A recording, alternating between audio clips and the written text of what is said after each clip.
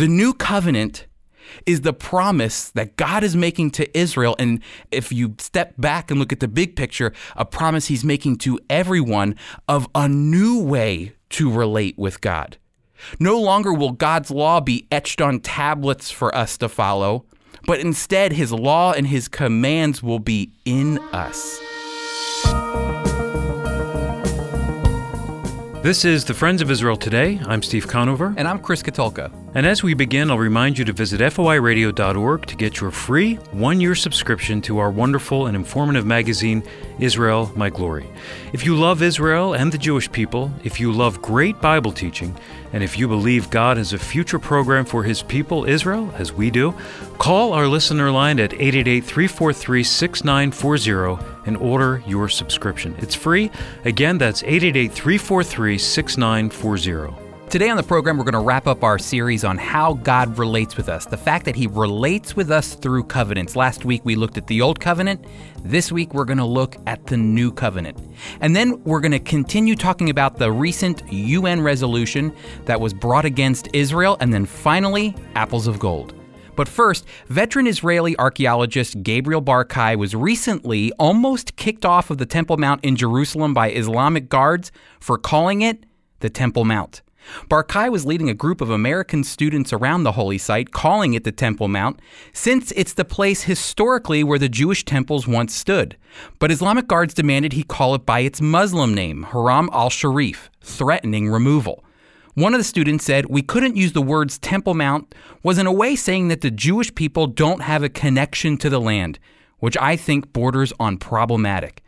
It certainly is problematic, my friends. This action shows how many are attempting to simply erase Jewish history from its most sacred site, the Temple Mount. Well, thankfully, we can trust the Lord to continue sustaining his people. Thank you, Chris. To listen to past programs or to read our notes for today's show, visit foiradio.org. Now we join Chris as he continues looking at how God keeps a relationship with us through his covenants.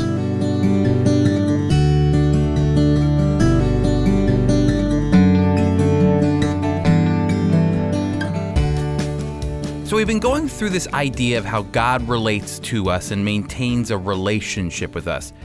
And I thought this might be a great topic as we begin the new year because it's important to know how God relates to us. I think this is going to help give us a firm foundation as we take our first steps for the year 2017. Now, last week we talked about the fact that God relates with us through covenants. And I tried to convey that it's only an act of grace that God would communicate with us and desire to have a relationship with us in any form or any fashion. This is only an act of grace because it's something that we definitely don't deserve. And so last week, we looked at this act of grace that God would bestow on his people a covenant that he would enter into a special relationship with the people of Israel. And this covenant is called the Old Covenant. And sometimes it's referred to as the Mosaic Covenant. And there were some features of this covenant that we looked at. First, that faith is a binding factor of this covenant, a faithful relationship to God, and that you have faith in him because faith becomes the driving force of this relationship. Believing and trusting in him become the bedrock of this covenant.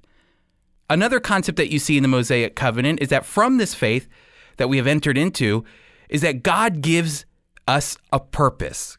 God gave Israel a purpose. Notice they didn't have to enter into this relationship. You can see this in Exodus chapter 23 and 24. God actually gives them a choice. However, when they by faith enter into this covenant, God then gave them a purpose to become a kingdom of priests. The idea that God was going to use Israel to be a conduit by which he would communicate his message to the world. Again, another beautiful act of God's grace. And finally, as an outworking of this covenant that he makes with Israel, Israel should have had a desired obedience to follow God in this relationship, a desired obedience to strive to follow the laws that God had given to the nation of Israel. But the problem with the Old Covenant, as I said last week, was not God, or it wasn't even the laws that he made. It wasn't the Mosaic Covenant, the Old Covenant. Instead, the problem was us. In our human flesh, there is no way that we could physically obey all of the different elements of the law that God laid out. It was impossible for us to do. So if you would like to go back and listen to the first message on how God relates with us, you can just go to foiradio.org, and there you'll find last week's show for you to listen to. But listen to this. This was the reason God was going to make a new covenant, a new promise. And this new covenant was going to be much different from the old covenant, the old promise that he made with the nation of Israel. And we see the impetus for this desired new covenant, this new way that God is going to relate with us. It actually comes out of the disobedience of his people. And you can see this in Jeremiah chapter 31. The people of Israel have been sinning. They forgot God. They lost their faith in God. They stopped trusting in God, and they embraced false gods. Even the prophet Hosea paints the image of this relationship between God and Israel like a marriage, and Israel became a wife who cheated on her husband over and over again. She became unfaithful to the one who loved her the most. And so when you hear what the prophet Jeremiah is going to say in Jeremiah chapter 31, we're going to see a complete change in the way that God wants to relate with his people. Listen to this, Jeremiah chapter 31, verse 31. Behold, the days are coming, declares the Lord, when I will make a new covenant. Notice here, the promise of the new covenant is made not in the New Testament, it's made in the Old Testament. I have a dear Israeli friend who became a believer in Jesus because he was so impacted by the idea that the new covenant, which is a Christian concept, a Christian theology, is mentioned in the Old Testament. And so this really radically changed the way he thought about God and what he was doing in the New Testament. And so again, I'm going to read Jeremiah chapter 31, verse 31. Behold, the days are coming, declares the Lord, when I will make a new covenant with the house of Israel and with the house of Judah. Not like the covenant that I made with their fathers on the day when I took them by the hand to bring them out of the land of Egypt, my covenant that they broke. Though I was their husband, declares the Lord. Notice the terminology being used here in Jeremiah 31, a terminology of a relationship, of a marital relationship between God and Israel, this special relationship, and how Israel cheated on God and broke that covenant. Verse 33, but watch this transition here. For this is the covenant that I will make with the house of Israel after those days, declares the Lord. I will put my law within them. I will write it on their hearts, and I will be their God, and they shall be my people. And no longer shall each one teach his neighbor and each his brother, saying, Know the Lord, for they shall all know me, from the least of them to the greatest, declares the Lord. For I will forgive their iniquity, and I will remember their sin no more. The new covenant is the promise that God is making to Israel, and if you step back and look at the big picture, a promise he's making to everyone of a new way to relate with God. No longer will God's law be etched on tablets for us to follow, but instead his law and his commands will be in us, etched on our hearts, changing us more into his image and likeness. The prophet Ezekiel in Ezekiel chapter 36 does the same thing as Jeremiah chapter 31. He envisioned a day when the very Spirit of God would indwell those who place their faith in him. This is Ezekiel's vision of the new covenant. What's fascinating about God's desire to relate with us through covenants is that the covenants and promises needed to be signed in order to be made official. I can remember when my wife and I bought our home a few years back, we signed page after page after page of pledges. Without those signatures, though, without the signatures of both the parties on the mortgage, remember, it's just a stack of papers. There's no meaning to it until those signatures bind us together. It's those signatures that bring us and the bank together to make a binding relationship. When God entered into a relationship with us, both in the Old Covenant and in the New Covenant, it needed to be signed. And what ratified those covenants was not a signature, but the shedding of blood. For the Old Covenant, it was the shedding of blood of sacrificial animals. Just listen to what Exodus chapter 24, verse 8 says, when the Old Covenant was made official. And Moses took the blood and threw it on the people and said, "Behold, the blood of the covenant that the Lord has made with you in accordance with all these words." That when Israel accepted God's promise and accepted the relationship that God was going to make with them through the Mosaic covenant, the Old Covenant, it needed to be signed, and it was the blood of an animal that was spread not only on the tablets, but on the people as well, sprinkled on the people that binded God to the people of Israel. How did God ratify the new covenant? Well, it wouldn't be through the blood of a bull or a goat, but instead through the blood of his son, Jesus, the Lamb of God, who shed his blood to ratify the new way God relates with us. Because of the work of Christ on the cross, we have God's Spirit and law written on our hearts, and we can access God's throne, the throne of grace, whenever we wish. The writer of Hebrews says that we can come boldly before the presence of God in prayer. But the important thing to see is this. First, to enter into the new covenant, we must place our faith in Jesus, the one who made the covenant possible. Second, from this faith, is it sounding familiar? In Christ, God gives us a new purpose. A purpose to be a people of reconciliation, to share the reconciliation we have with God through Jesus Christ, the fact that we now have a relationship with God through the work of Christ, and also that we are called to be people of reconciliation, that we reconcile with others in our relationships around us. And finally, out of love and gratitude that God would even seek to have a relationship with us, we should have the desired obedience to follow and trust him. My friends, if we can just begin to grasp the gracious act of God that he would reach his hand out and desire to have a personal relationship with us, I think we'll set ourselves up for a year of great spiritual growth.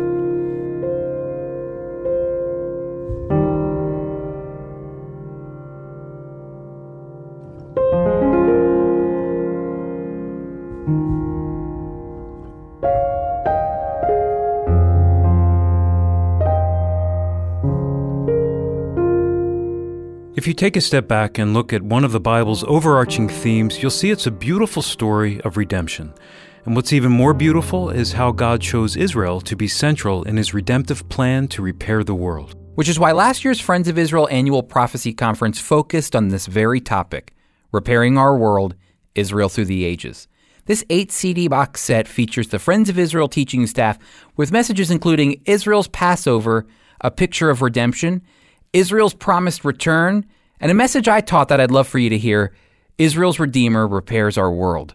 The 2016 Prophecy Conference highlights are now available for purchase as a CD set or individual MP3 downloads.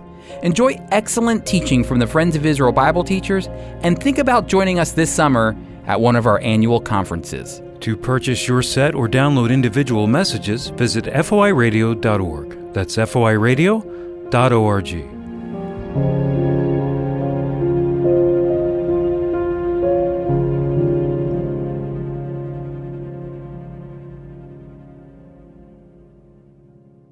Last week, we reviewed the recent UN resolution against Israel that went after Israel's settlement building in the West Bank and East Jerusalem, essentially calling all the Jewish people that live in the West Bank and East Jerusalem illegal residents with no legal validity. And as I said last week, the best way to kind of make sense of this resolution is to put it this way. When you see a Jewish person at the Western Wall praying, they're in direct violation of Resolution 2334. When you see a Jewish person at the Jewish quarter of the old city of Jerusalem, where they've been for millennia, they are in direct violation of Resolution 2334. This UN resolution neglects history completely by calling the Jewish people illegal residents of Judea and Samaria, their ancient homeland, where they've had a presence for more than 4,000 years. My friends, the sad fact is that they actually have legal validity to be there under international law, yet that seems to be ignored. This resolution ties Israel's hands from negotiating a true, long-lasting peace with the Palestinians, since now the UN has bypassed the negotiations Israel needed. But for this segment, I wanted to talk about some of the dangers of forcing a Palestinian state right now. I've always been surprised to hear how world leaders from democracies all around the world push for a Palestinian state now. You know, it's as if they get no special intelligence. They just want to help create a state because they believe the creation of a Palestinian state will simultaneously bring peace to the region. Yet, if you look at the facts, forcing a Palestinian state now, like what the UN resolution has just done, it spells disaster for the Israelis and Palestinians. Think about this. Most of the world leaders back Palestinian President Mahmoud Abbas because he claims to be the moderate voice of the Palestinians. However, if you look at Abbas's approval ratings among Palestinians today, you'll find a massive discrepancy. Most Palestinians don't trust Abbas as far as they can throw him. Abbas was only supposed to have a 4-year term as the Palestinian president, but somehow he's working successfully on his 12th year. There have been no elections among the Palestinians in the West Bank since 2005, and there's a reason for that. If elections are held today for the Palestinians, it's more than likely Hamas will win. The same terrorist organization that won elections in 2006 in the Gaza Strip. And today, as a result of those elections, tens of thousands of rockets have been fired from Gaza into Israel. Imagine if Hamas wins elections in the West Bank. Now, Tel Aviv and all of its surrounding suburbs and the Israeli airport, the Ben Gurion International Airport, are easy targets of terror. And on a governing level, forcing a Palestinian state now could seriously put Israel in a difficult situation. Another reason Palestinians aren't ready for a state, their children. In Israel, children are educated to embrace peace among the Palestinians. They educate their children on the history of the Palestinian people from a factual perspective and teach their children to treat Palestinians with dignity and respect, with the understanding that war is necessary at times, but war isn't the answer. It's not the goal. Peace is the goal. Palestinian children, on the other hand, are being educated in schools to hate Jews and Israelis. They uphold and value the name of terrorists who kill innocent Israeli lives. For instance, the Palestinian soccer organization named some of its teams in honor of Palestinian terrorists. So when kids root for their favorite soccer team, it's tied directly to terrorism. And instead of educating their children on the facts of who the Jewish people are and their history in the land and the history of the modern state of Israel, they teach them lies on their history to delegitimize them. Even if the Palestinians change the way they educate their children right now, today, it would still take a whole generation of unraveling all of the anti-Semitism that is present in the minds of Palestinians. Folks, Palestinians have a long way to go before Israel could ever attempt to help create a peaceful existence between the two of them. And here's my closing thought. Now is not the time to force a Palestinian state. The UN and major Western powers should be more aware of the dangers of ramrodding a two-state solution through right now. Now, Apples of Gold, a dramatic reading from the life and ministry of Holocaust survivor Zvi Kalisher.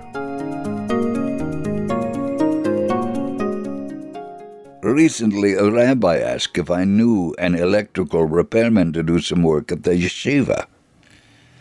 "I'll do it," I replied. I agreed to do it because of the great opportunity to witness for the Lord. So I went with him to the yeshiva. When I finished, the rabbi asked, "How much should I pay you?" I replied, "First, Can you make me a cup of tea? The boys began to ask me questions concerning why I did not belong to the yeshiva. When the rabbi returned with a cup of tea, he also asked me questions. I told them I follow the Lord without the yeshiva. How? One asked. Now you expect me to be like you, to follow traditions and do no work? The Lord said, you work, and I will help you. The rabbi intervened. If they work, they will not have time to follow God. If they work, they will not have time to follow God. I replied, I work very hard and have time to thank the Lord and to witness for him. How? They asked. You saw me work here. I also have time to tell you something special about the Lord. What can a man like you tell us about the Lord? One asked. I can tell you things you have never heard. No, it cannot be. Have you ever heard about the Son of God? I questioned. You are crazy. From which book did you take this funny story? From the Bible, I replied. Do you believe in the Bible? If so, please give me a Bible, and I will read for you about the Son of God. They gave me a Bible, and I read Daniel chapter 3, verse 25. I see 4 men loose walking in the midst of the fire, and they are not hurt. And the form of the 4th is like the Son of God. This cannot be, one insisted. How can you follow God if you do not believe what the Bible says? What do you think of Isaiah 53 and of the other prophets who wrote about the Lord's coming? They looked from one to another, and the rabbi had no answer.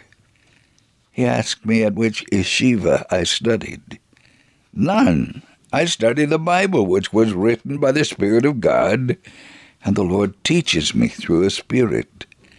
I received Him as my Savior. The rabbi then asked, which synagogue do you attend? I go to the house of prayer, I replied.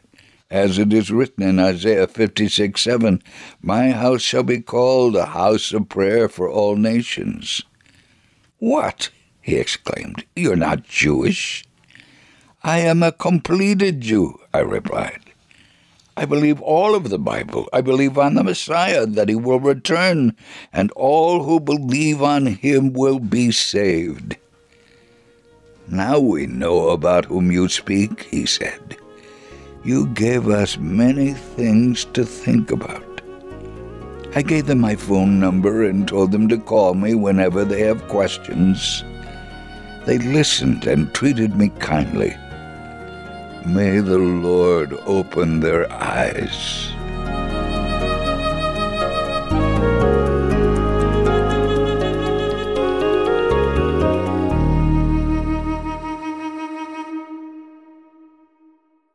I'll remind you once more that our latest conference audio set series is available for purchase. Visit foiradio.org to learn more, or call our listener line at 888-343-6940. Again, that's 888-343-6940. Or you can write to us at FOI Radio P.O. Box 914, Belmar, New Jersey, 08099. Again, that's FOI Radio P.O. Box 914, Belmar, New Jersey, 08099. Or simply visit us, as we've mentioned, foiradio.org. Again, that's foiradio.org. Our host and teacher is Chris Katulka. Today's program was produced by Tom Gallione, co-written by Sarah Fern. Mike Kellogg read Apples of Gold, and our theme music was composed and performed by Jeremy Strong. And once again, I'm Steve Conover, executive producer. The Friends of Israel Gospel Ministry is supported by the generosity of people like you, and in fact, our ministry could not have existed since 1938 without Christians sensing the importance of what God is doing through our ministry. Would you prayerfully consider financially partnering with us? You can find a donate link on our website to learn more about the ways you can support us. The Friends of Israel Today is a production of the Friends of Israel Gospel Ministry. We are a worldwide Christian ministry communicating biblical truth about Israel and the Messiah while fostering solidarity with the Jewish people.